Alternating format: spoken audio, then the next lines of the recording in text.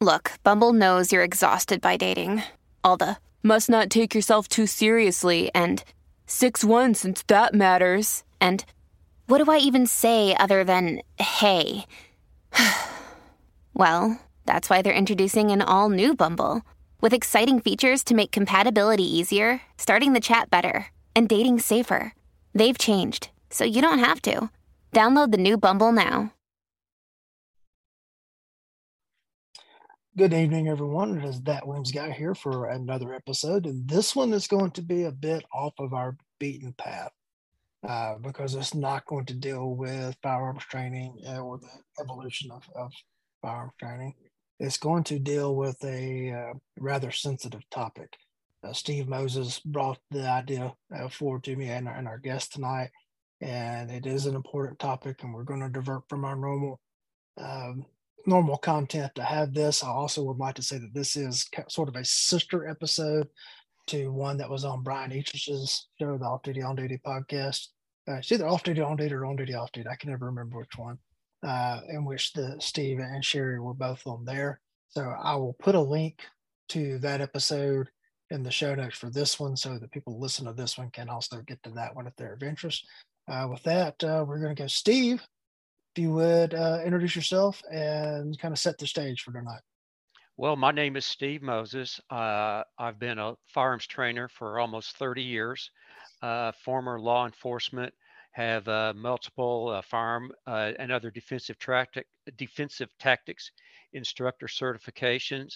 I'm licensed in the state of Texas to both do personal protection or executive protection. I'm also licensed as a personal protection officer instructor.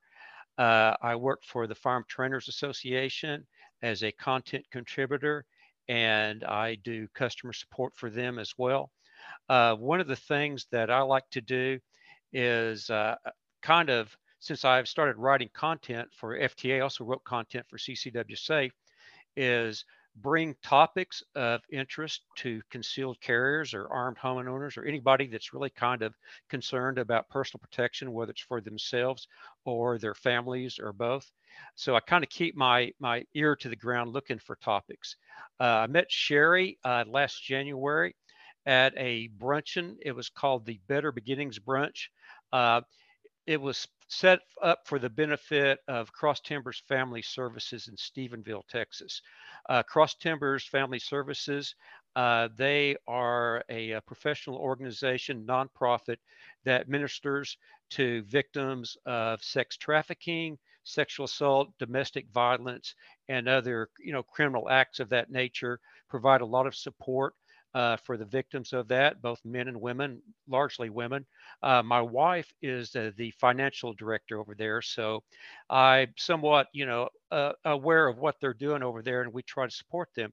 Well, at this brunch that I mentioned a few minutes ago, they did a panel. Sherry was a member of that panel on sex trafficking, and being a father and a grandfather. This is something that, okay, I need to, be aware of it. And at the end, I became very, very concerned about what I heard when I realized that maybe some people that I thought were not necessarily at risk were far more at risk than I had originally thought. And I think that most people think. To that end, I got with Sherry, and I think I mentioned to you earlier that I badger her. I badgered her to appear on a podcast with myself and Brian Eastrich, where we covered the crime of sex trafficking in pretty good detail. Uh, Once I got that out, I thought maybe I'd like to tackle the subject of sexual assault. I think that's actually more common in the area that Sherry and I are located in than sex trafficking. And when I started thinking about it and I started actually counting the number of females I know that have actually been victims themselves of sexual assault, I was kind of like, oh my God, that is a lot. And more we're hearing of, mostly men. Women sometimes are involved committing some heinous acts. And I think, you know what, I think it's real important to kind of get that message out there. I've also become a little bit more involved in doing some women only classes. I was a presenter at the Girl to Gun National Conference for the last 2 years. And as I work with some of those women and start to know them, I kind of dial into some of the things that they're concerned about, not only for themselves, but for their children, their grandchildren. I thought, you know what? Sexual assault is a topic that we really need to have a little bit better working knowledge of. And we might just be able to get this message out to people that maybe will cause them to make some decisions that will either lessen the chances that they are the victim of a sexual assault or pick up on something that's just not right and take some action that allows them to get away before it's actually initiated, or in some instance, especially when it comes to concealed carriers, maybe buy them some time and opportunity where they can more effectively defend themselves. All right, Sherry. Hi, I retired out of Fort Worth Police Department after 28 years. I didn't move around a lot. I did 14 years in patrol, and I did 14 years in sex crimes and human trafficking. 8 of those years I was a detective, and 6 of those years I supervised the detectives. And then I retired and came out to Tarleton. So I'm out in Erath County now. I've stayed because the DA's office is great. The officers out at Tarleton are some of the best. We have retired Houston, Dallas, Arlington, Odessa, a retired Marine, 7 Fort Worth retired officers are out here. So we have about 500 years experience in the building. So when the students come in for help, we know how to help them. Okay. Give kind of a breakdown of what would actually be considered sexual assault. And for the audience, please understand, be kind of a general definition because every state's got their own wording and what will constitute a particular crime. True. The Texas Penal Code defines sexual assault or rape as any non-consensual, unwanted sexual contact that's compelled against another person that involves penetration and where the perpetrator knew and or intended to cause that harm. There are other crimes that cover other types of sex-related offenses, but it doesn't mean there isn't a crime if there's no penetration. It just is generally going to be a different law.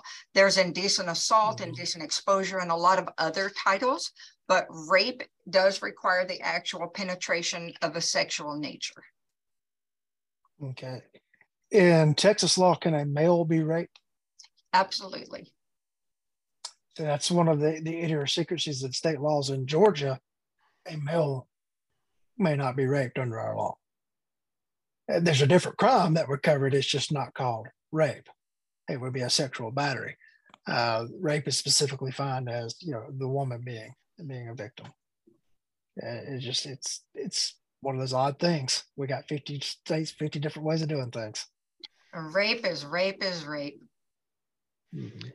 Yeah, one of the things that I thought was real interesting was I always just kind of thought of a rapist is a rapist is a rapist.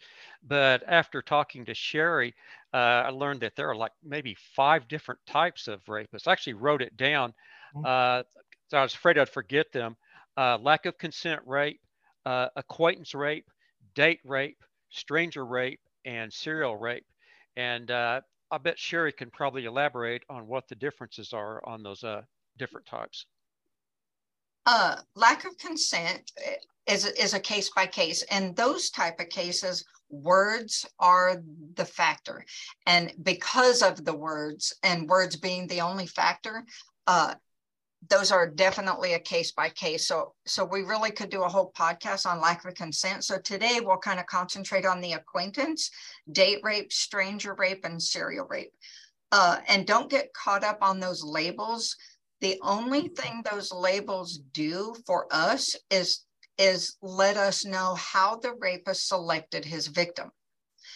Date rape's actually not a legal term, and whoever coined that phrase did a grave disservice to those victims, because if you stop somebody out on the street and ask them what date rape was, 7, maybe 8 out of 10 of those people will say something like, well, he was getting back for the dinner he paid for, or for that $200 bottle of wine he bought her.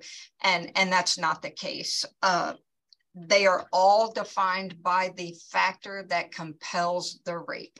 So the force, the weapon, the gun, rope, knife, the threats, the strong arm of the bat.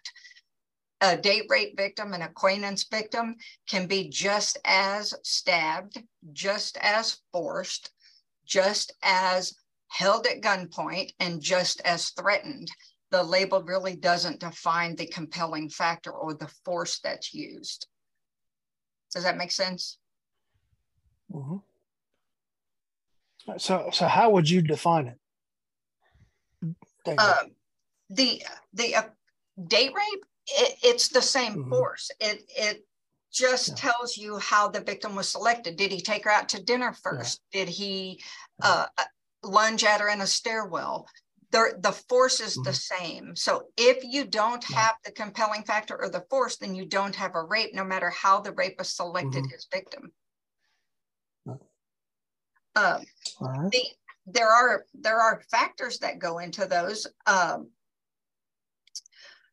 The stranger rapist, the real live guy jumping out of the bushes that everyone fears, the stranger rapist tends to select the victims who are alone.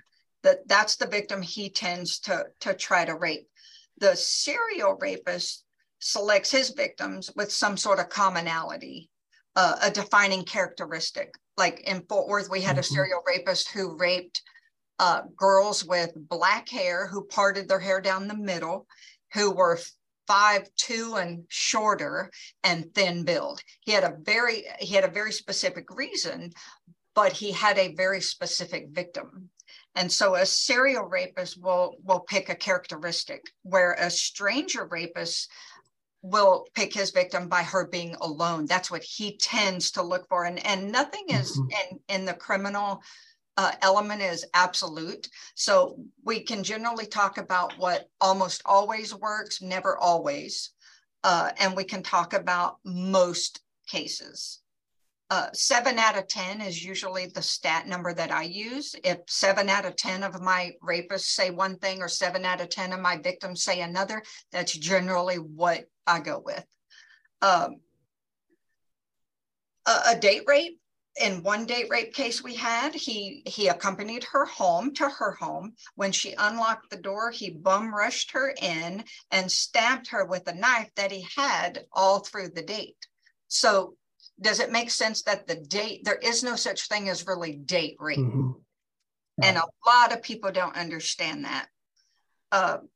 In another stranger rape case, he followed her home from a bar and kicked in her door. That's a very prevalent factor, is somebody coming up when you're unlocking your door and bum rushing you in.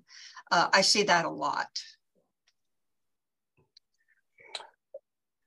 Do you have any kind of statistical breakdown on the percentages of which, how many acquaintance or date rapes versus how many stranger rapes versus how many serial rapists are the most rare.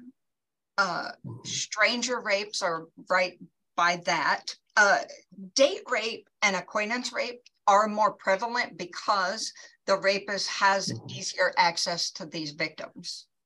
So that alone but a rapist is a rapist. He will do whatever it takes to meet his goal, and his goal is to rape someone. And that's what's interesting about these crimes, is human trafficking is motivated by money. Sexual assault is motivated by hate, power, and control. And what a lot of people don't realize is sexual assault is not motivated by sex. Very early in my career, I interviewed a rapist, and he had forced a woman by bodily force. He was a former Marine, and he raped her. And I was sitting 3 feet from him, and I said, Michael, you can go to any bar in this city and get willing sex. Why did you have to harm her? Why did you have to hurt her? Why did you have to force her? And he said, ma'am, it's not about sex. It's about hate. I hated my mother, and I never thought that I could hate anyone more, and then I married it. So very early in my career, I realized that rape is not about sex. Well, did you tell me at one time that a lot of date rape and acquaintance rape has in common a sense of entitlement by the rapist? That's a motivating factor, sure. But rape can be motivated by power, hate, control, and a sense of entitlement or arrogance, but it isn't motivated by sex itself.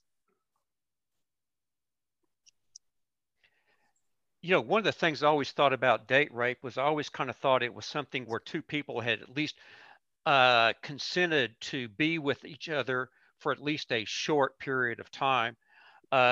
So it always kind of struck me as okay, well, it just seemed like maybe the guy just forced himself upon the female. It was not necessarily going to be that violent, but something that I believe that I discovered, Sherry, and correct me if I'm wrong, is that in many instances, even date rapes can be just horribly violent. Well, they're just as violent. If you took the title out, you would end up with rape. So whatever force or compelling factor he used defines the rape, not the title. Date rape, acquaintance rape, those actually aren't legal terms. They're just terms that we use. Yeah, But the more I'm sorry.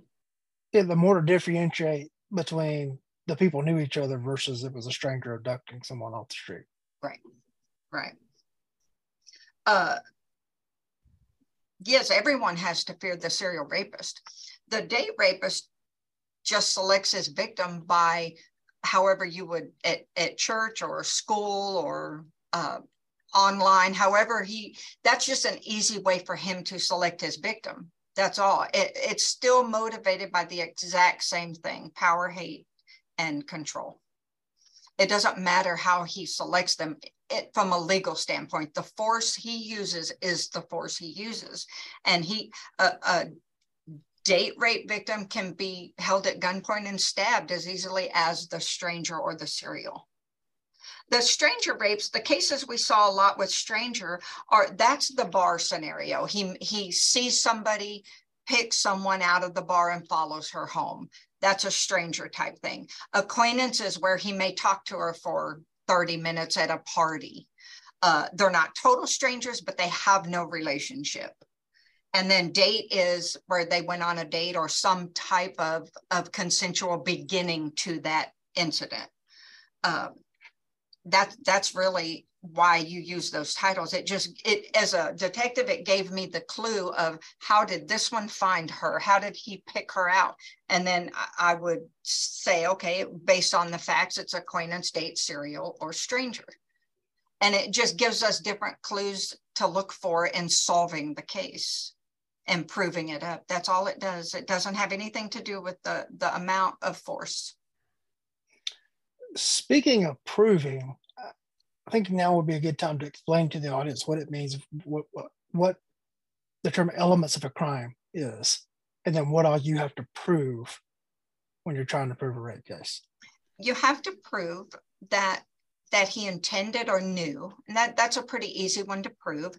And the elements that you have to prove are she has to have felt compelled by some way to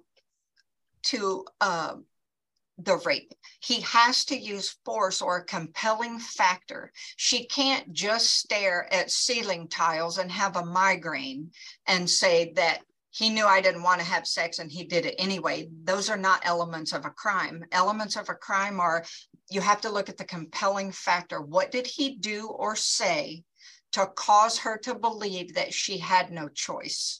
And those are the elements of the crime. What is that factor or factors that he used?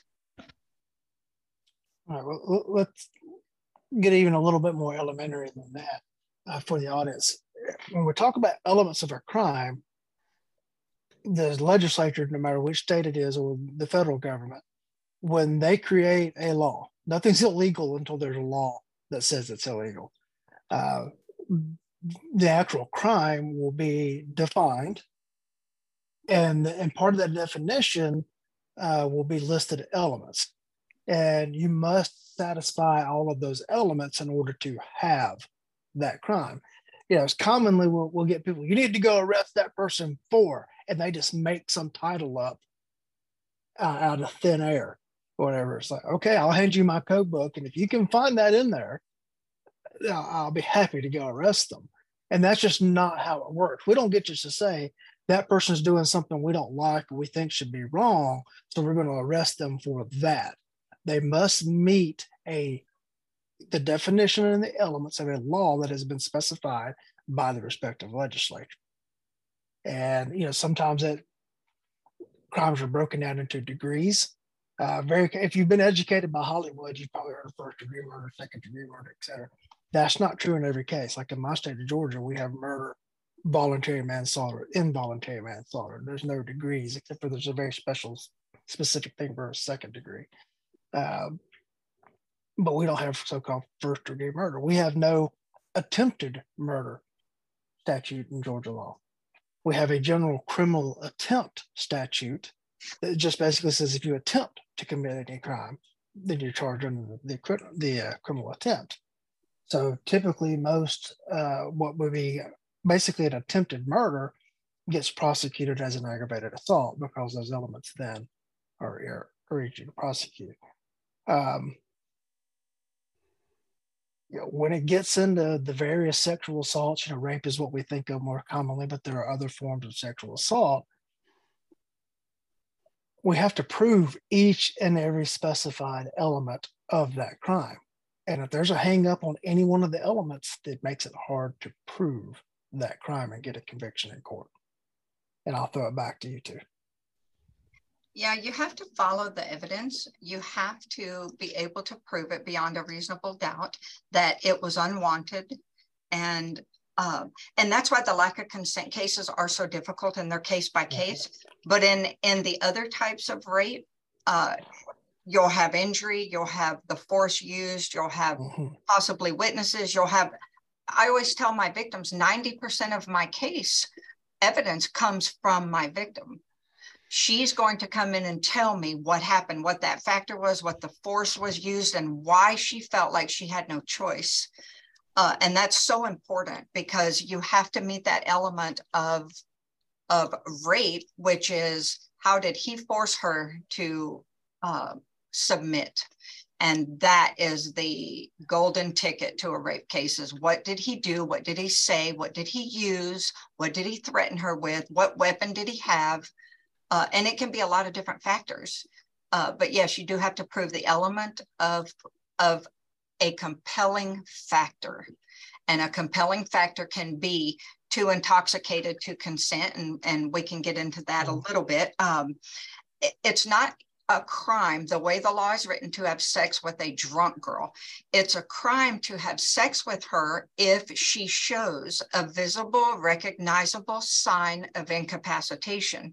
If she says, I'm too drunk, it can be something that simple. I'm too drunk for this. If she's falling down, throwing up, unconscious, in and out of unconsciousness, if she is falling on the floor, needs help standing, any of those are called what we look for compelling factor.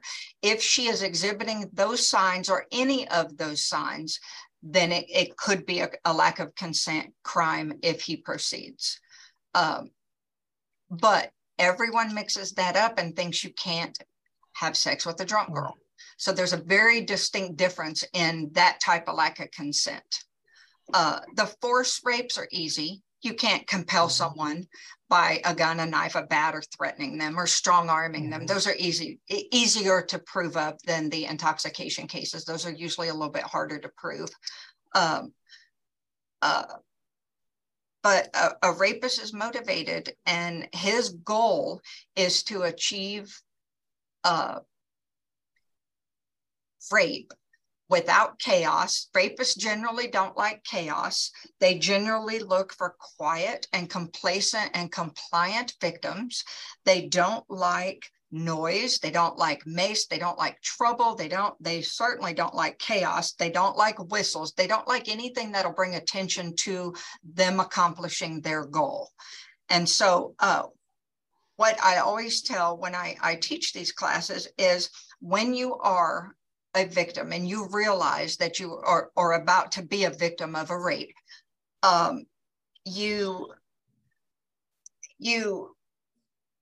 were selected for whatever reason. But one thing that a lot of my victims have in common is they were walking with headphones or ear pods in their ears.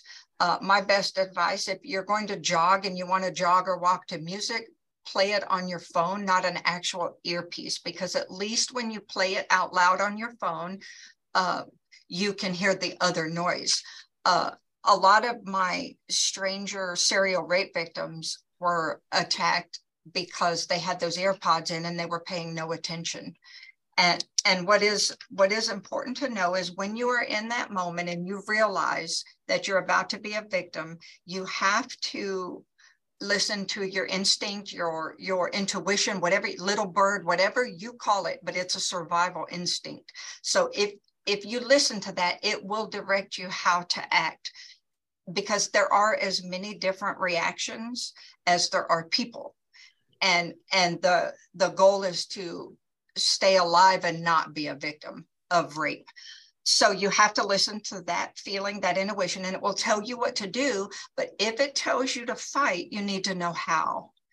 And most, of course, we can never say all or always, but most of my victims that fought back, the rape was actually unsuccessful, because rapists don't pick someone that they believe will cause that kind of commotion or fight back. Rapists don't want to fight. They want to compel and quickly get her to where he needs her to be to rape her. That's his ultimate goal, and he'll do whatever means he sees necessary. I worked a rape case on a girl that was walking at a Walmart with her Walmart sack.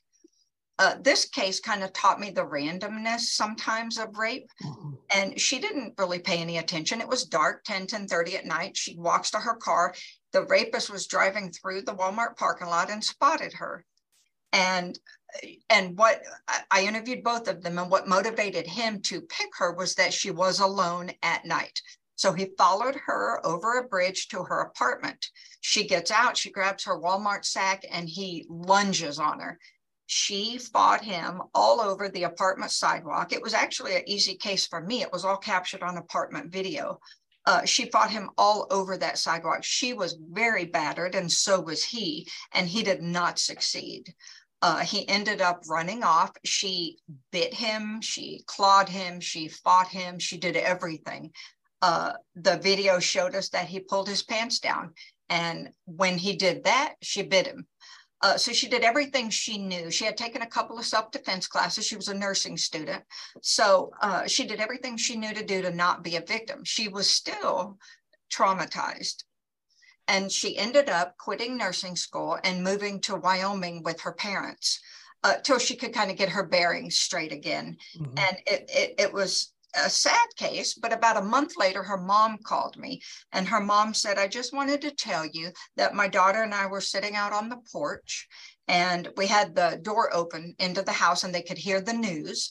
And the news said, I guess this is what happens in Wyoming, but the news says, everybody shelter inside, there's a mountain lion loose. And the mom said to her daughter, come on in, we need to go in. And the daughter said, I've already fought a wild animal in Fort Worth.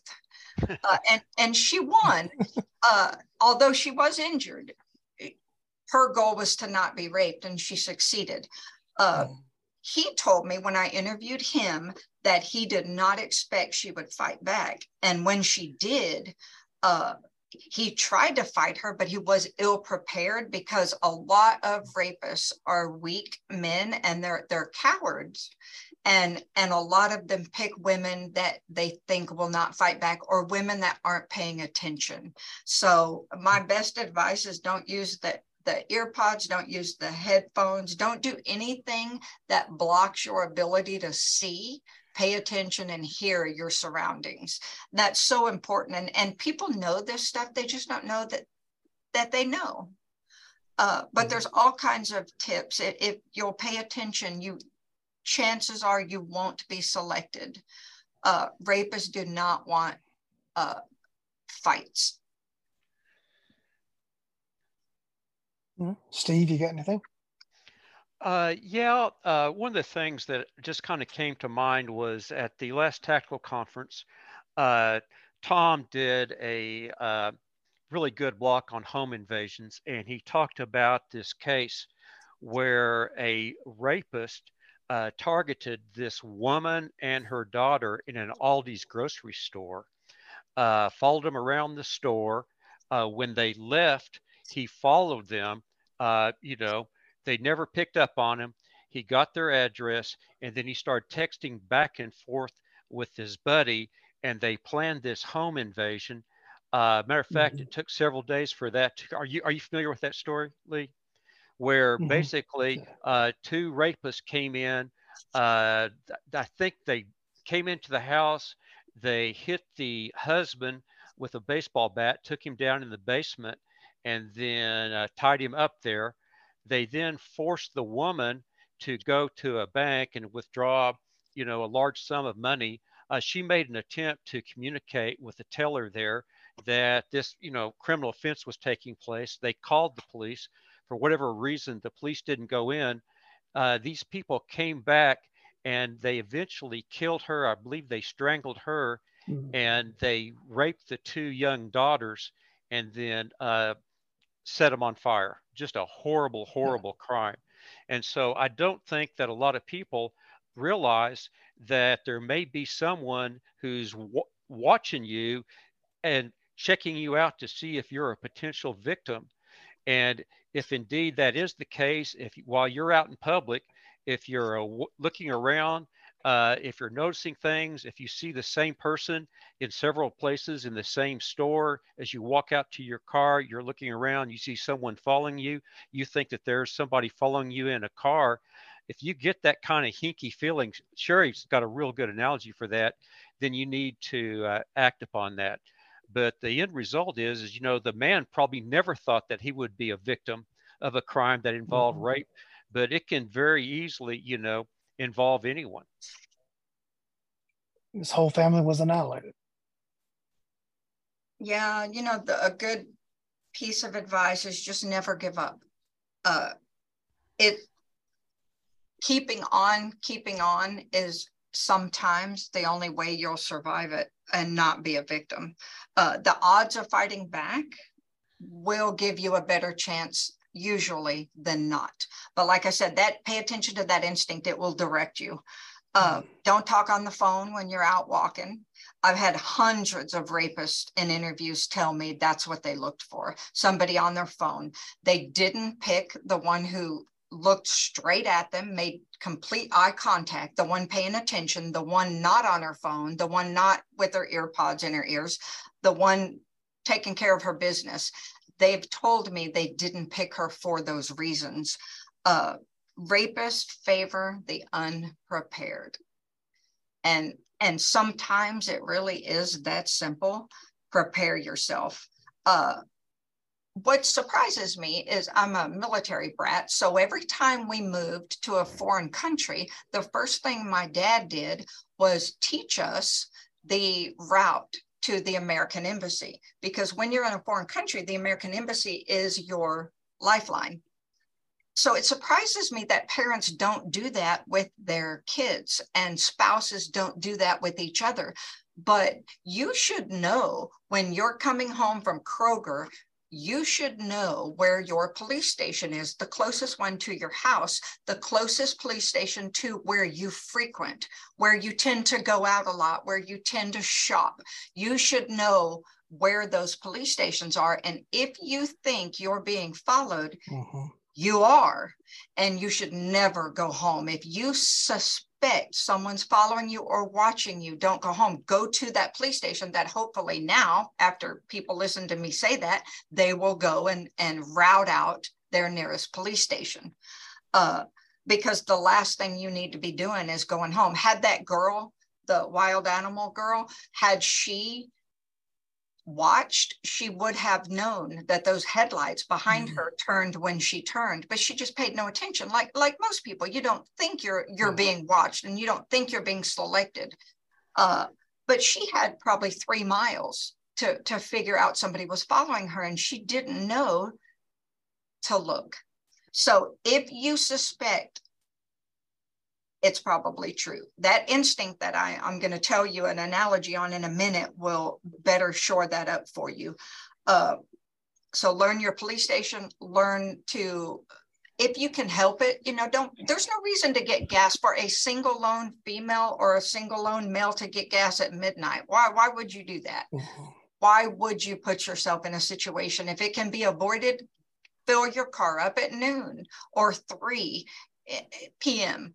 So some of it is it worth it? Do you really need that beer or that Dr. Pepper or that pack of cigarettes at 10 p.m.? I'm thinking no. So prepare, be prepared, be prepared, be prepared. It really is the key to a lot of this. Let me interject something real quick, because I've got a real life example of what you were talking about, not knowing where the police departments are. I've been doing this 24 years. In year 21 or 2, very early on in my career, we had, I guess you would call him a serial rapist, but he was abducting. There wasn't a pattern to who he was abducting, other than the fact that he was abducting women that he could isolate, and he was taking them off and raping them. And he attempted to kidnap a girl who was walking back from a college class. And she managed to escape from him, and she ran to a car of friends that were coming to pick her up. She jumped in the car with her friends. They drove right past the police station to get back to their sorority house. Sat around and discussed it for 20 minutes, and then called the police. Hey, our friend, we think, was just attempted to be kidnapped by the serial rapist guy that's abducting people. I was in the area. If they'd have gone right down to the PD and, hey, this guy just tried to abduct her, we would have swarmed it. I was probably 200, 300 yards away, separated by buildings. And I was on foot, but other units in car would have easily swarmed the area. Maybe we would have caught that guy that night. And I'm not sure if it was that night or another night that he managed to capture another victim. I think he got up to 3 or 4 before we finally were able to capture him. It was actually another agency that caught him, but they caught him in the act of trying to abduct a girl. But if that had the thing, it's go straight to the PD, go straight to your local sheriff's office somewhere, get on 911 on the phone and get to calling 911 to get the cops started in that direction right then. We can't help if we don't know. Yep. Rapists will sometimes spot their intended victim in public areas, and then they'll stalk them. We had a serial rapist at a college and in Fort Worth. None of the stuff I talk about today is Tarleton. I haven't been here long enough for any of these cases to actually go to court to be public information. But we had a college serial rape case. And in his particular case, he wanted to rape college students. So he selected them by their parking sticker on their windshield, or he selected them from the Starbucks type establishments where the students go in and study. The common factor in his victims was they never noticed him. And some of those victims he watched for 3 days. He watched them come and go for 3 days. And the one thing they said was they never knew. So they didn't pay attention. And that really can't be stressed enough. You have to be aware. You have to know what's going on. You can't live in a bubble or in oblivion, because the chances are if you do that, you'll be a victim. And ideally, we should all never be anyone's victim. And don't make it easy on them. Don't make it easy for them to select you. I like those rape whistles. Those are really good. If you can buy one, find one, keep those on your key ring. Rapists don't like that. They don't like any kind of attention. So that's always what I stress. There is an analogy we got from a book called The Gift of Fear. You've probably heard of it.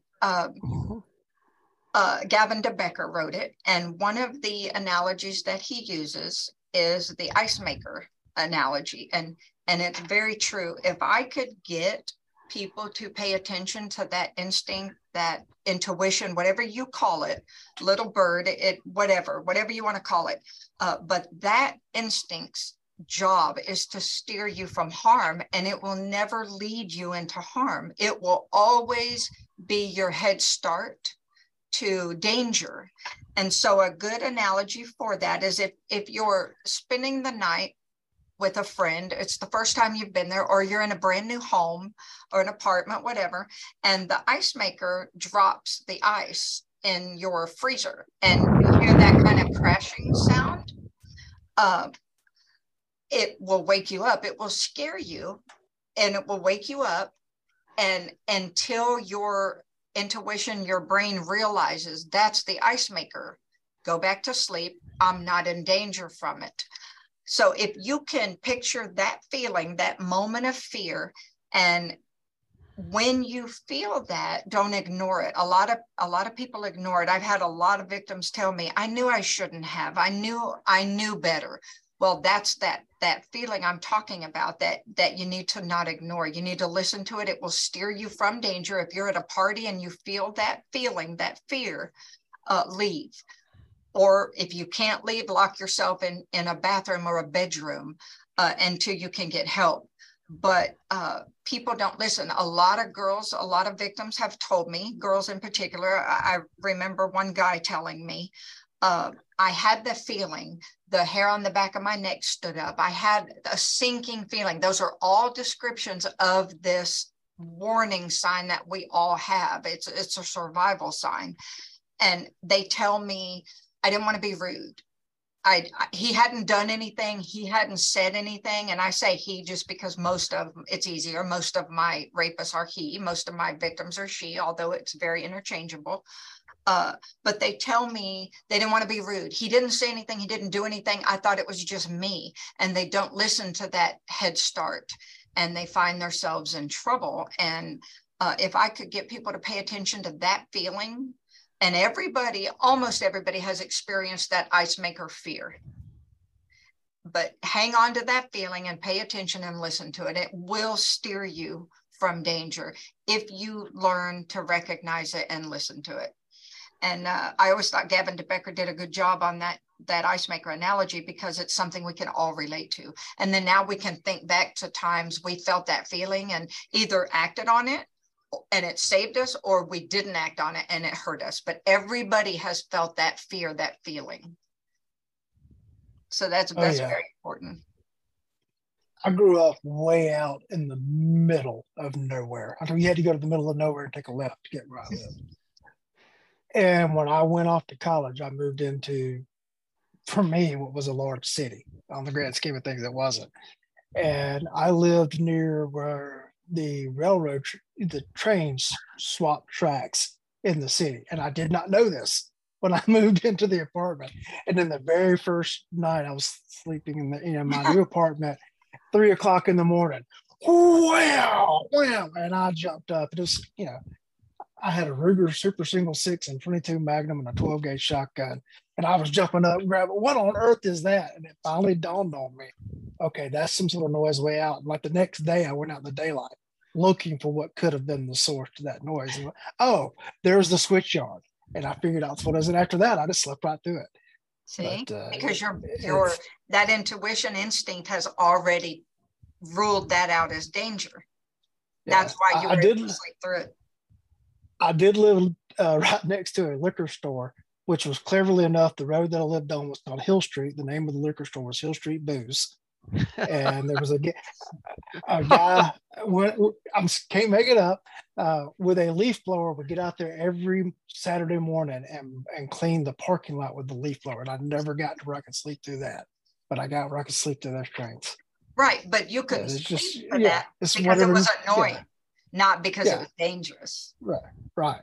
So that's that feeling. Yeah, I just remember that first night when those trains slapped together, just jumping up, completely wide awake. Yeah, I think that is a good thing. Is people will talk ourselves out of what we know to be a scary situation. Right. Like A lot of women. we pick up on it. Mhm. I'm sorry, go ahead. Oh, no, I'm sorry. A lot of women will say, oh, I don't want to be a bitch. Well, it's okay to be a bitch. If you're feeling uncomfortable, there's usually a reason for that. If you feel scared or that fear, there's usually a reason. So it's okay to be a bitch. If a guy stops a girl and asks for directions or asks for help to fix his tire or his car, walk on. There's no guy that's legitimately going to ask a 19-year-old college girl for help for his spark plugs or flat tire. If he really needs help, he can ask a group of people or a guy. So that's a good clue for girls. Don't stop. Listen to that instinct and move on and say, I'm sorry, I can't help you, if you even say anything at all. But it's okay to be rude to somebody, particularly strangers, if you feel that feeling of fear. I had a male victim of a rape, left his fast food restaurant. He got off work at 2 a.m. He was walking home and a guy yelled at him from across the street and said, I need help. I need help. And he told me, I stood there for a split second and this feeling kind of overwhelmed me that said, don't do it, don't do it.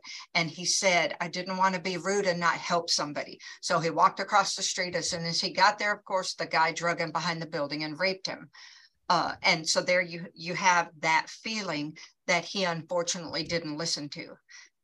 10 months later, that guy's parents called and said he still wasn't eating solid food. That's how traumatized and hurt and harmed that he had been by that rape. So that feeling, never, ever, ever ignore it. It's there for a reason. It will keep you safe, but you have to pay attention to it.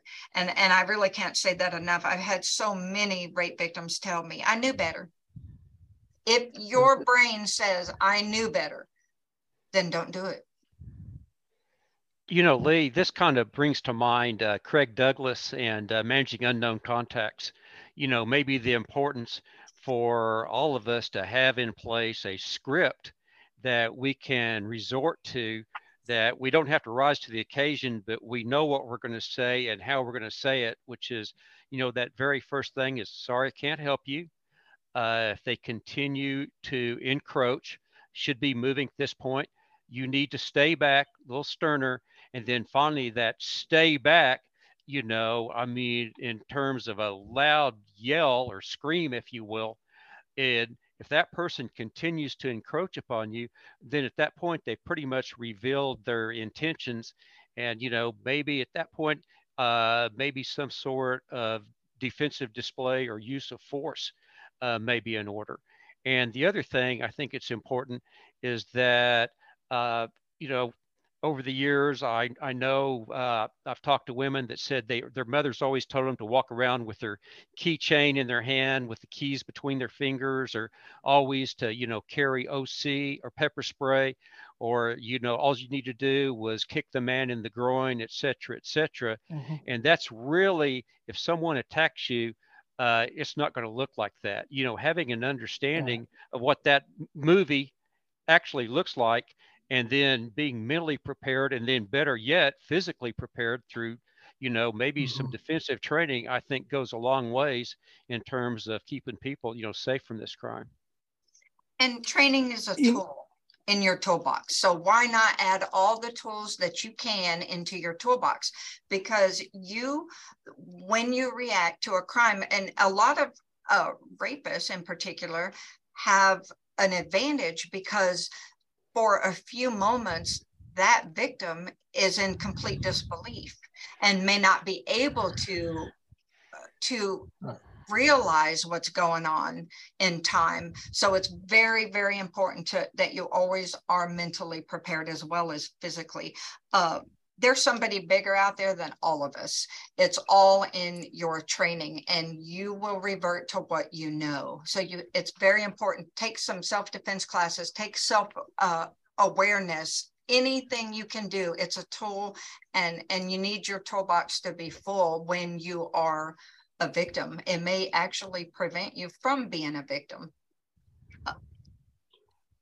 Yeah, I would like to point out here the late William April used to talk on that subject a bit, and he would say, caution people about these one night women's self defense seminars that it gave a false sense of security, and then that sense of security was wiped away when the girl would come home or the boyfriend would say, "Okay, get out of this hole," or their older brother would do it, just something like, and then they couldn't do that, and then the female was, well, I'm just totally defenseless, and they would give up at that point.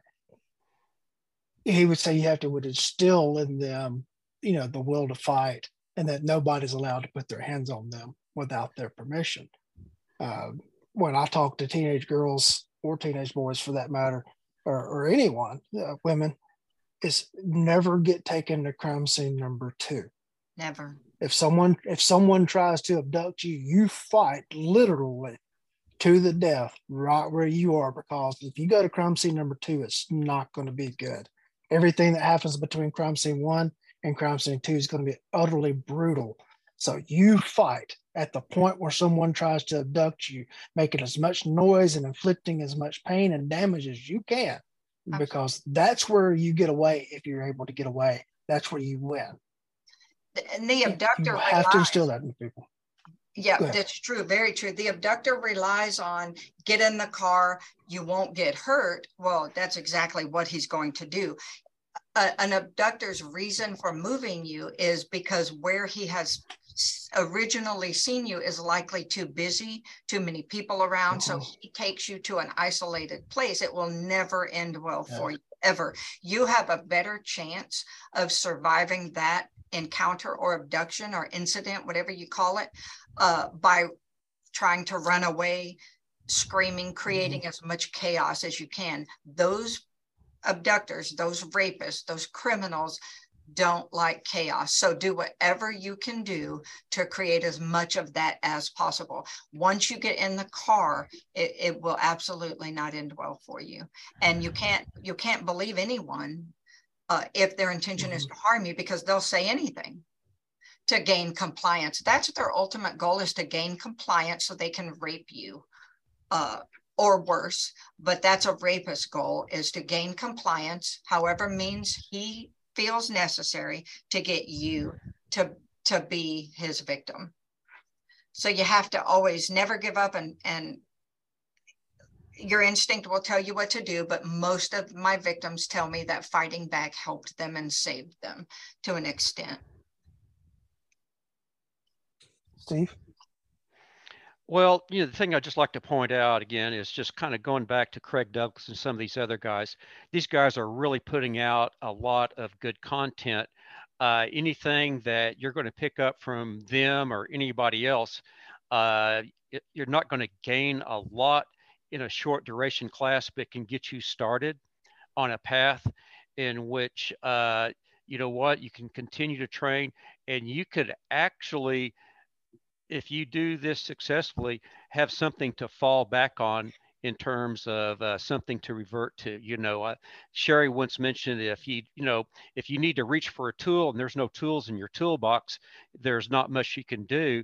But if you can just have a few things in there that you can do and be willing to do, have an understanding for what this assault might actually look like, and the fact that this assault can come in different forms. I mean, okay, well, all right, well, date rape doesn't sound like that's probably something that's going to happen to, to me or, those around me. But what about acquaintance rape? Acquaintance may just be very well, you hardly know the person, but they know you. They're familiar with you, or they're familiar with someone that you know. And then, of course, the stranger and serial rape. I know that that's not very common, but that's not much of a comfort if you're the anomaly and stuff like that does happen, and the stuff that people are willing to do nowadays. And like, we could even take this off into, in some ways, the ultimate objective may not necessarily be sexual assault, but it could be sex trafficking. That is, you're being kidnapped and taken to a place where you can be basically sexually assaulted by others for commercial gain. There's a lot that we need to be aware of, and and hopefully just that knowledge will keep something like that from, befalling us and our families. And it's true, your brain is not going to revert to something you've learned once. So it is important that you keep training, you stay aware of classes, sign up for classes. What can you do? How can it hurt you to learn? To watch out for things like if you're leaving the grocery store with a bag and you see your car and right next to you on the left side is a van with a guy in it. Why would you load those groceries on that side of your car? Either wait it out or go to the other side of your car. It's things that people know, they just don't realize they know it. And it's tips like that. Stay aware and you'll stay safer. Which leads us to human trafficking. Human trafficking is a lot easier of a crime to prove sometimes than sexual assault, because human trafficking is, the legal definition is, if you compel someone to have sex with other people for your profit, you're a human trafficker. And the only exception to that is if they're minors. We don't need to prove any of the elements of human trafficking if you're a minor. But the elements of human trafficking from a legal standpoint are fraud, force, or coercion. And those are pretty easy to explain. The force is easy. Everybody knows you can't compel someone to have sex with someone else while you profit off of it by using a gun, a knife, a rope, force, bodily injury. That's easy. The fraud, we didn't see a whole lot of fraud in human trafficking. Because that's the nanny or the model element. We suspect we didn't get a lot of those cases because those victims tend to not be able to escape. So, of course, if you can't escape a situation, you can't file a police report. That's the nanny, the model, where you show up at a place and you think you're going to get a modeling job or a nanny job, and you're then thrust into a human trafficking situation. Those victims tend to not have told anybody where they're going. No one knows. They didn't route it out. They left no clue. And so those are very difficult cases to find the victims after you're victimized. The coercion is you can't manipulate, and there's a specific definition of that. And a good example of coercion in human trafficking is a guy who lived in an apartment. He saw his, on the same landing, they shared apartments on that same landing, and she had a couple of kids, and she had just been through, he did his homework. Human traffickers are very patient people, but he did his homework. She had just come off of a nasty divorce and an even nastier custody battle. So she was, she didn't trust the system. She didn't trust the government, Child Protective Services, the police, any of those agencies. So he compelled her, and that's the key word, compelled. He compelled her to have sex with his friends to start with, and then it was strangers, by convincing her that he would call and report her for abusing her kids to Child Protective Services, and that she would lose them. So you see how he coerced her. He played on her fear of Child Protective Services and her experience, and he profited off of compelling her to have sex with other men. That's a good example of coercion in a case that we had of human trafficking. A lot of people don't understand the difference between prostitute and trafficking victim, or pimp and trafficker. And it's very easy. Once I tell you, everyone will say they knew that. They just didn't realize they knew it. So the difference is you have to look at the element of control. If the female or male, it's interchangeable, but for easier purposes, if the female is forced to prostitute by those factors, fraud, force, or coercion, if she is compelled and she has no choice for fear of death or injury or a factor like that, then she is a trafficking victim. A prostitute may feel like she has no choice, but if he is not compelling her by those three factors, then she's a prostitute. So it's easy to remember. You just look at the control, and that'll tell you whether she's a trafficking victim or a prostitute. Another good case for coercion, and this is a particularly sad case. Steve's heard this several times. You're going to get tired of hearing these cases one of these days, but a very good case, we got a conviction, was a single mother spent about 6 months, a lot of time convincing her 18-year-old daughter to have sex with men for money. And she convinced her daughter that they would be evicted. They'd have to go to a homeless shelter. They would be raped and starve. And eventually she was able to convince her daughter by those factors to have sex with other men for her profit. So you see how coercion is at play here. You can't compel someone by manipulating their weakness for your profit. So that's a pretty easy one to remember. Let's see, another thing that I always like to tell when I talk about human trafficking is don't get caught up in the trafficking part. People think that you fill a 18-wheeler or you smuggle someone from place to place, but human trafficking, sex trafficking doesn't have anything to do with movement from one location to the next. You can actually be, just like the girl I told you about, you can actually be a human trafficking victim and never leave your home. Another case we had was two parents allowed men to come into the house, and they charged $50 for these men to have sex with their 8-year-old and $80 for the men to have sex with their 5-year-old for their profit. So they are human traffickers, and people don't realize that it's really so close to home. We could throw some rocks and hit a house with some form of trafficking because people think that it's a border problem, but it's not.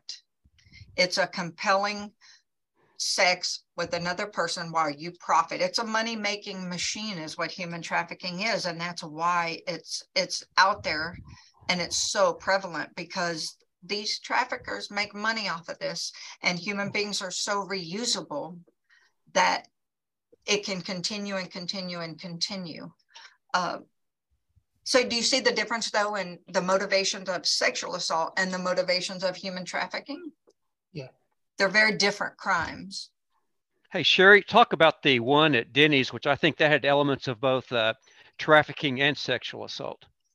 Yes, a girl met a guy online, like everybody seems to be doing nowadays.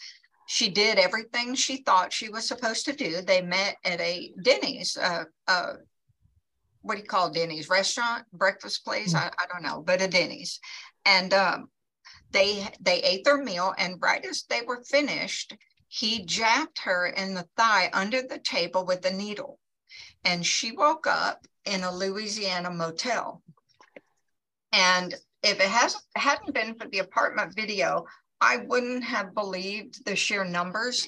But in the span of that weekend, he brought 40 men to that hotel room to have sex with her.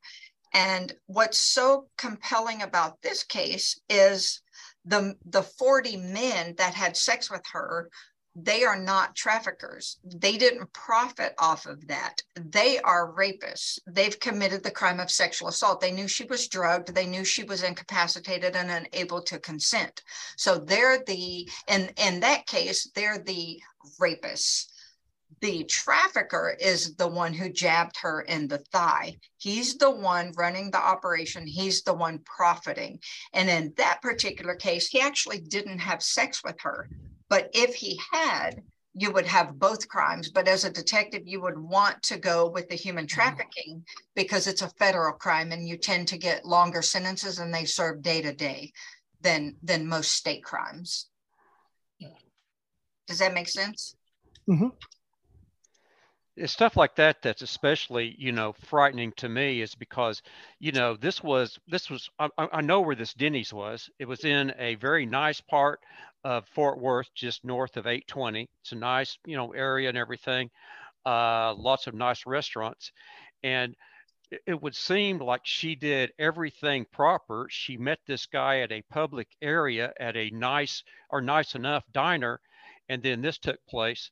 And so all of a sudden, it makes it real obvious to me that people that I never thought might be a victim of sex trafficking actually are more of a target than I had ever considered.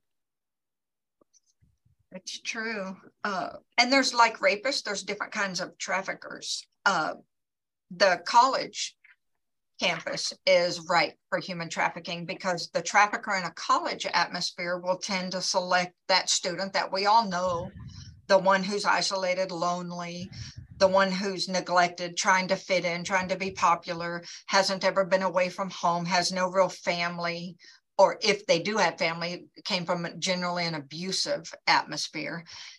The one who escaped poverty. Those are high risk factors. Anybody, like Steve said, can be a human trafficking victim, but those are the high risk factors. And in a college type atmosphere, the college cases we've had with trafficking, once that trafficker selects his victim, he'll work to gain their trust, either as a close friend or boyfriend. He'll work at becoming that victim's inner circle, the one the victim depends on, trust. As soon as he does that, pays a few bills for her, gets her to rely on him, then he will coerce her by saying something like, well, it's time you do your part in this relationship or this friendship. And it starts out generally with, I need you to have sex with a couple of my friends. That's a way for you to pay me back for all that I've done. But in reality, he set this whole thing up. And then the couple of friends becomes 10, 15, 20, and then becomes strangers. And before you know it, he's the one making a lot of money off of forcing her to engage in trafficking.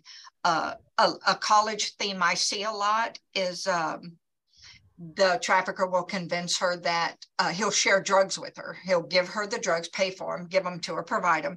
And then he'll say, I will report you to the dean's office and you'll lose your scholarship. You'll be kicked out of this university. And then I'll take you back home to the home where you were physically and sexually abused to start with. And so that's a big compelling factor on colleges, is that I'll report you and get you kicked out. Believe it or not, we see that a lot, more often than you would think. So colleges are ripe.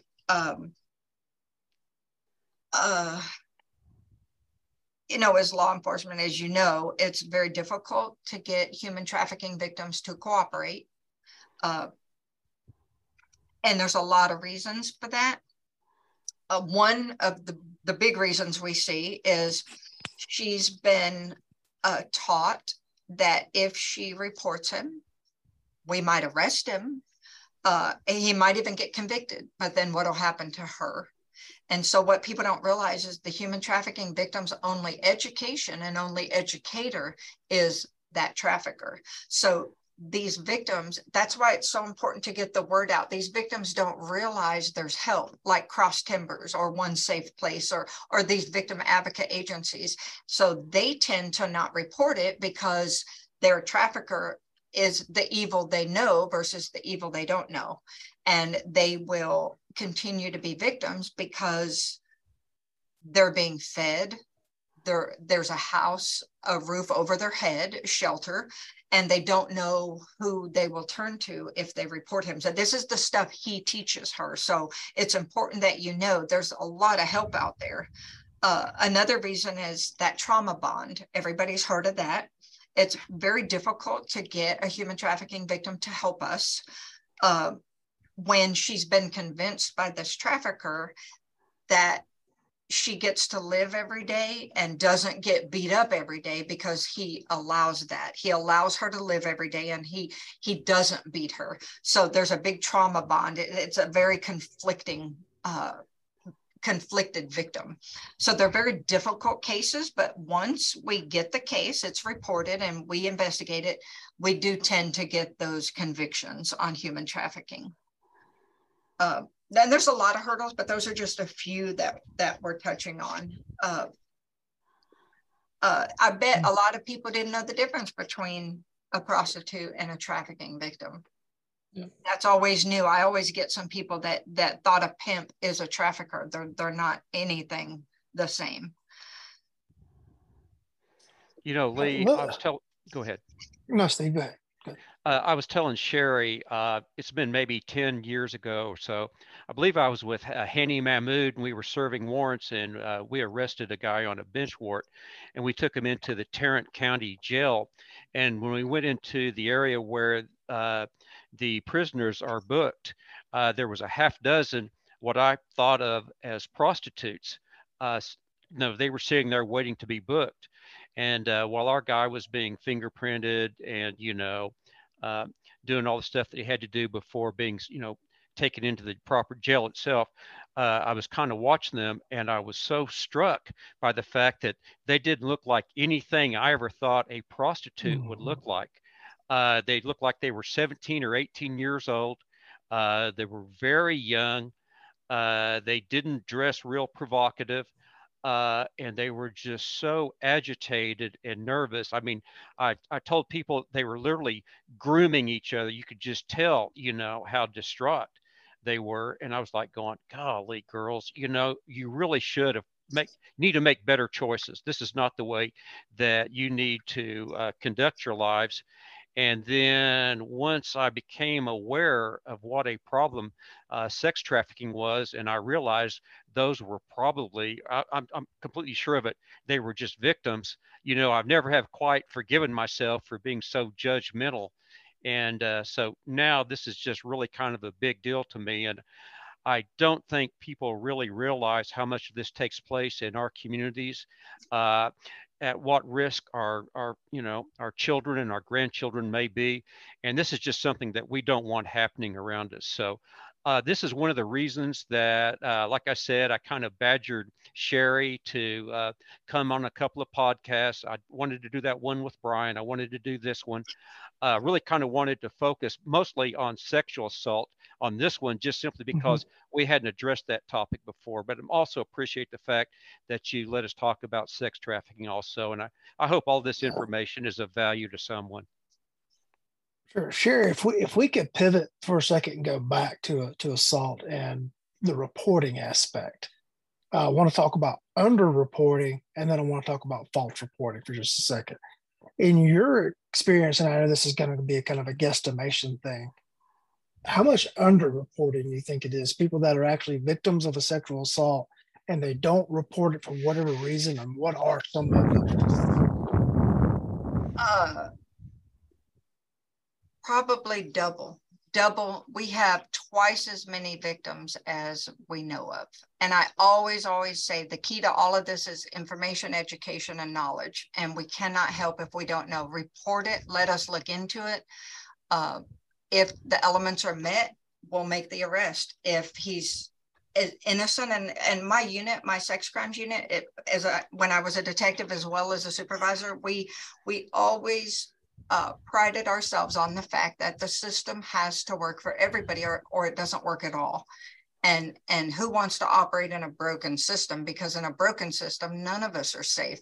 So it was as important as a detective, and I taught my detectives, it's as important that you properly investigate a case. Therefore, you have to be properly trained. And it's as important that you clear the innocent as arrest the guilty. Nobody wants to arrest an innocent man, and no one wants to let a guilty one go. So it's very, very important that you investigate properly. I get a lot, even at the college here, I get a lot of rape victims that say, well, my friend was raped and the police never did anything. And then when I look into it, the friend never reported it. So, and I get that rape is a vicious and hideous crime, and it can be a life-altering crime as well. So there's a lot of fear, a lot of apprehension, a lot of they'll beat me up on the stand. I get that a lot. I don't want to get beat up on the stand. Well, let's get it to that point, because in my experience, victims heal better when they have some sort of help. We don't even necessarily have to get the conviction, but just to have me walk through the system with a rape victim, most of the time they tell me that process in itself helps them heal. People who don't report it, who keep it in, who suffer through it alone, they tend to not be as productive as they could have been. So you have to report it. Let us sort it out. We'll sort it out. If we can make the arrest, we will. If we can't, we'll tell you why we can't. But at least report it. All right. Did you see in your area an uptick in false reports during the whole Me Too movement in the last couple of years? I did, and delayed reports are their own beast. I have successfully gotten cases prosecuted for delay reports. The false reports, it's what's funny is whenever we go into war somewhere in the world, there's a huge increase in rape cases and false reports.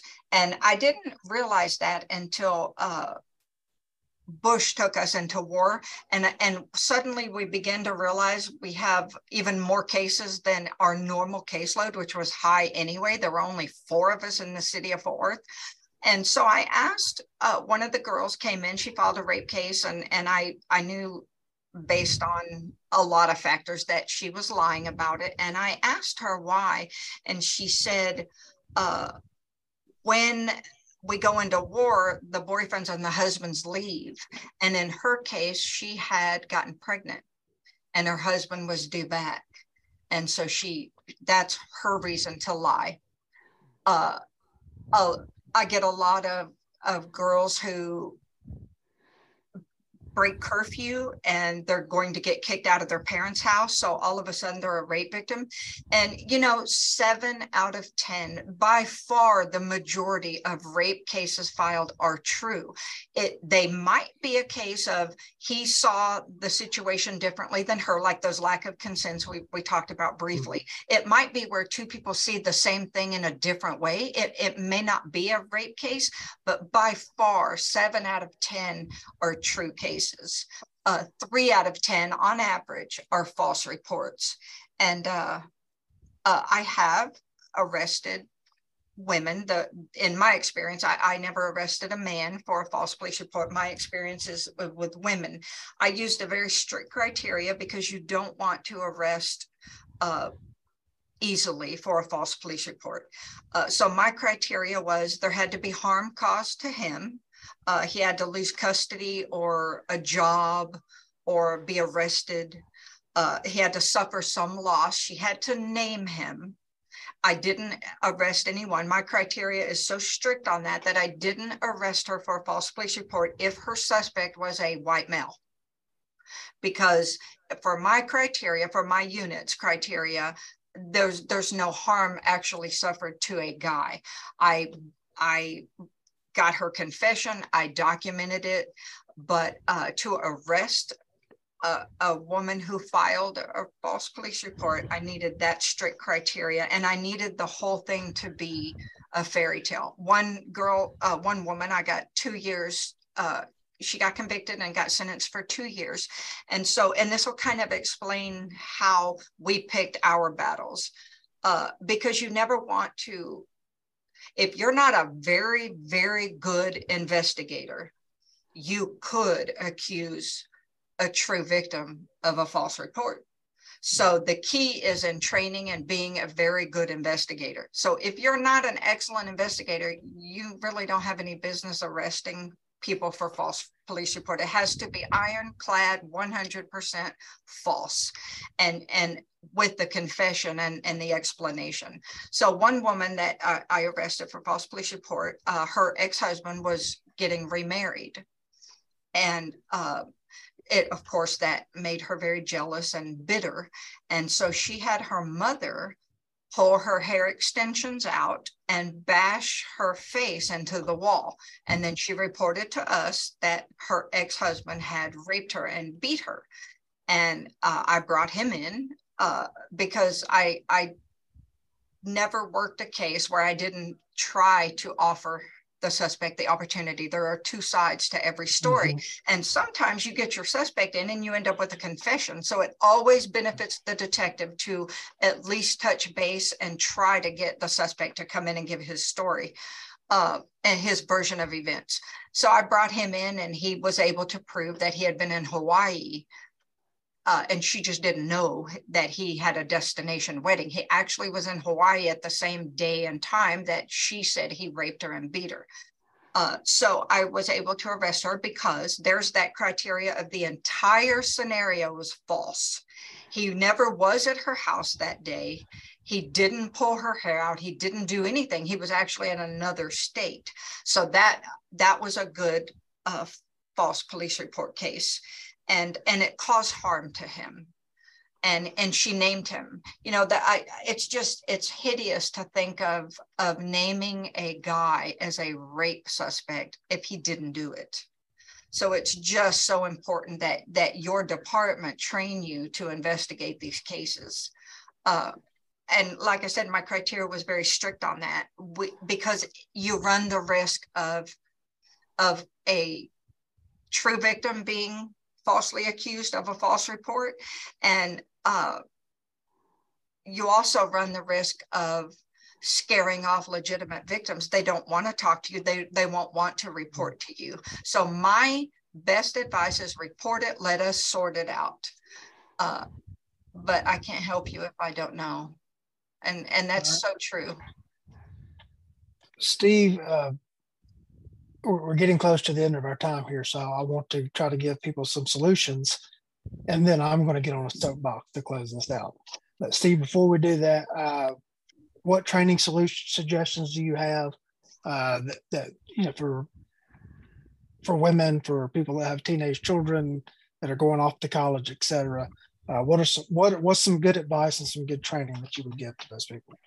Well, I think in terms of good advice, especially for the people themselves, the young men and women going off to school and everything, is be aware how serial rapists, how stranger rapists, how date rape, acquaintance rape, all this stuff can work, and do what you can to not put yourself in a position. Obviously, if you're going to go out and you're going to go do some drinking with some friends, if you're going to go out to a bar, all these places, these are things where these are situations in when stuff like this can happen. I know that there have been situations where men have preyed on women that were either intoxicated or inebriated. I know of instances where they put something in the drink that caused the woman to basically be incapacitated. It's not that uncommon.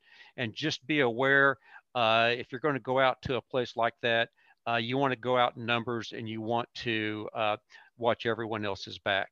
The other thing is be aware when you're in public of persons and everything that's going on around you.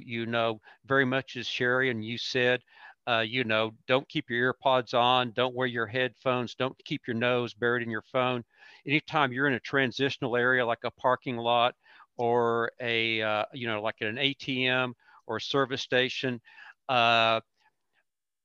focus on going from point A to point B, and don't try to multitask and look at something on your phone or something at the same time. Be aware of what's going on. Indeed, if you see anything that looks a little bit what we might refer to as hinky, go ahead and act upon it. It doesn't mean you're paranoid, but go ahead, give it a little bit of scrutiny. And if you've got a little bit of doubt about it, then don't put yourself in a position where that you can be compromised. I think understanding the managing of unknown contacts, if someone puts you in a situation that causes you to feel some concern, being able to say from the very beginning, sorry, I can't help you, and increasing your distance from them if they continue to move on them, be able, to say something like the effect, you need to stay back, and eventually stay back.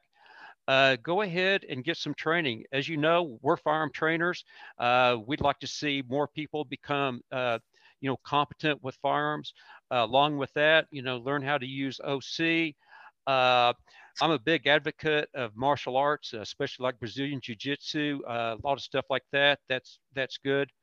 But the main thing is just understand that, yes, indeed, we could all become a victim of crime, and be looking for anything that would cause us concern, and have a plan for dealing with it, I think that's a good way to go.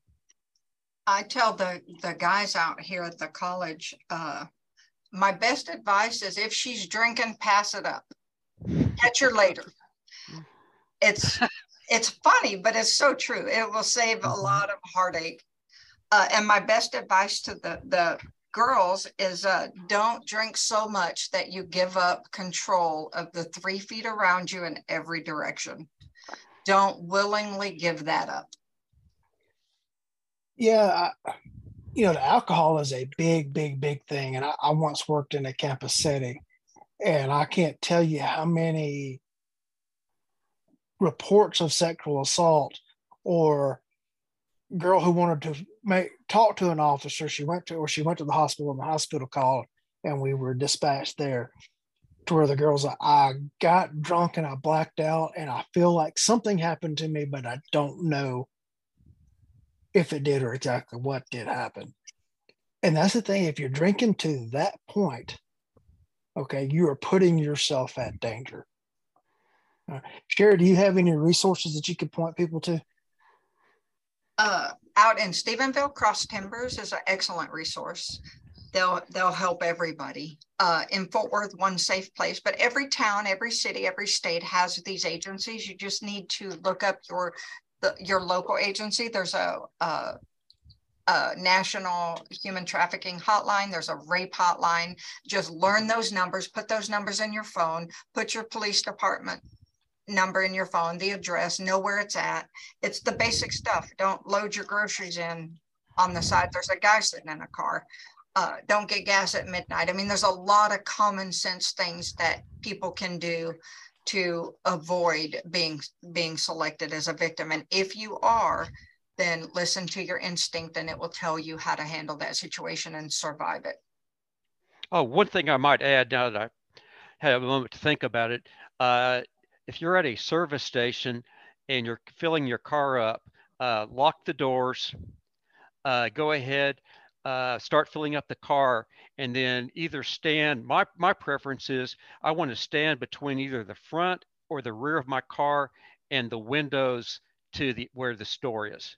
And I want to be in a position where someone can't push me into my car, or as I'm getting into my car, they open the passenger door and jump in. And that's something that I've seen happen quite a bit. That's very true. All right, I'm going to get on my soapbox for a moment, and I'm going to fuss at some parents. And it's going to come off as fussing, but it's really not fussing. It's really intended for you to think about what you're telling your children and the tone that you are setting. I was the evening shift supervisor, and it was on a Saturday. And I had gotten all my officers, gotten their assignments, and they had all already left the station. And I finished up some paperwork, and I come walking out in the parking lot to get in my patrol car and leave. And a young man approaches me in the parking lot and says, I have a friend that's been hurt. I think she's been hurt. Would you talk with her? And he gets this girl to get out of the car, and we go talk. And what has happened to her is, in a college dorm, her roommate allowed the roommate invited her boyfriend to come visit her. And the roommate's boyfriend brought along 2 friends. Well, the roommate and her boyfriend were having sex in the roommate's bed, and the 2 friends decided to help themselves to the young lady that was in the parking lot talking to me. And it was very clear to me that this was a legit multiple-party gang rape of what happened to this young lady. And Sherry, you're going to understand my frustration as I relay this story to you. She had not yet taken a shower. She had saved the clothes that she wore, and she had not stripped the sheets off of the bed and washed them. So every bit of DNA evidence I would have needed to have gotten a conviction was preserved at that point. She did not know their full names, but she knew their first names, and we knew that they had gotten access to the room by the roommate's boyfriend. So I knew I could track them down. Ultimately, she refused to file a report because her father had beaten it into her that she was not allowed to let boys come into her dorm room. And to report the crime, she was going to have to admit to her father that boys were allowed in the dorm room. And I tried to explain it to her. I think your father will understand that your roommate allowed them in, that you didn't do this. This horrible thing has happened to you. But ultimately, she could not get over that she would have to report to her father. And so I often think about that girl and what she has lived with since then. I hope she got help. I hope she got counseling. But I know that there are 2 rapists running loose that I could have put in prison. Mm-hmm. And, yeah, on all the cop shows and the movies, you always had the one about the case that haunts them. That's mine. That's the one that haunts me. I know I could have had him after all of the frustrating false reports or he said, she said, or unfounded cases that I worked, to have one that I know I could have gotten a successful prosecution on and could have put legitimate bad guys in prison. And because that tone had been set in that home of you shall not allow a boy in your dorm room. Didn't. Well, she's also been probably taught that things like that are her fault. Yeah. She felt like she had done wrong. Yeah, that's. Yeah. I just had to close a case not too long ago of a college girl that had a party and was raped, and her parents convinced her they would get in more trouble for hosting the party and providing the alcohol in the home the parents bought for her to live in while she's in college. So the parents actually own that home. And I spent days and days and days trying to convince her and them that alcohol at this point is a non-factor, but they could never get over we're going to get sued. And so I couldn't get her to file either. No. The other thing that I have found repeatedly frustrating is parents that can't accept that their little girl had sex. And Steve, we're getting a lot of background noise from your mic. Yeah, I get that a lot. They just can't accept the fact that their little girl had sex. And when it becomes readily apparent that that's what's happened, then the little girl says she was raped because she can't admit to her parents that she had sex. Oh. Yeah. And then that starts this whole thing of the whole legal system that gets going. Parents, if you're parents, how did you get your children? You engaged in sexual activity. Guess what? We're humans. This is how the species propagates. So I understand all this stuff that goes along with it. But understand, that's how you got here. That's how your children got here. And that's how humans continue to be humans. True. And if sex is compelled by those factors, then it's a crime. If not, then it's not. It sometimes is that simple. I'm going to break internet character here a little bit. I normally keep my family life of living family members completely separated because of some other issues in the past. I had an online stalker and all that kind of stuff years ago. And so to protect my family, I just made that decision. Now I'm no longer in the public eye position that I once was. Okay, folks, I have a teenage daughter, a cute blonde teenage daughter. And here's the talk that I had with her. It's yours. Do with it what you want to with it. It's not mine. Yeah, it's up to you to decide who you engage in that activity with. I said, but here are the things you need to understand. You are forever emotionally tied to this person. You are forever physically tied to this person. There are consequences. You get pregnant. Do you want to raise a child with no help? Do you want to have to every other weekend turn your child over to someone that you hate? Or that may not be a good setting for them. All of those things, you need to take that into account as part of your decision making. I said, but you will never, ever, ever be in trouble for telling me, Daddy, I decided to do this. All right. Daddy understands. And you will not be in trouble with me if that's the decision you make. The counterpoint to that is if you ever come home and said, Daddy, someone did this to me without my permission, I whatever, understand Daddy's going full daddy mode. Okay, that's the thing. I will give you the trust. You have the permission. You make your decision. But understand, if you ever tell me that this has happened to you, that I'm going to go all out with every bit of resource I can muster, every favor I can call in, everything, because Daddy's going to believe you. Of course. Because you will not be in trouble with me for choosing to have sex. And yeah. You'll appreciate this. This Fort Worth officer that I worked with, his daughter got married. She was 30 at the time, but she got married. And at the reception, you'll love this story being the dad of a teenager. At the reception, he walked over to the groom and he handed the groom a bullet in front of everybody. And he said, son, I want you to hang on to this. You ever break anything but her heart or hurt anything but her feelings, the next one's coming a lot faster. Yeah. Yeah. It's just amazing, this whole social construct that we put on this physical act and everything. And I understand all the ramifications that can come with it. But this whole social construct with it is just, it's this beautiful thing, and we make it somehow sometimes be evil. And it was a very real thing out there. And I got called one night by a father wanting some advice. And he was kind of in this position with his teenage daughter. He suspected something had happened, but his daughter was not being forthcoming with him.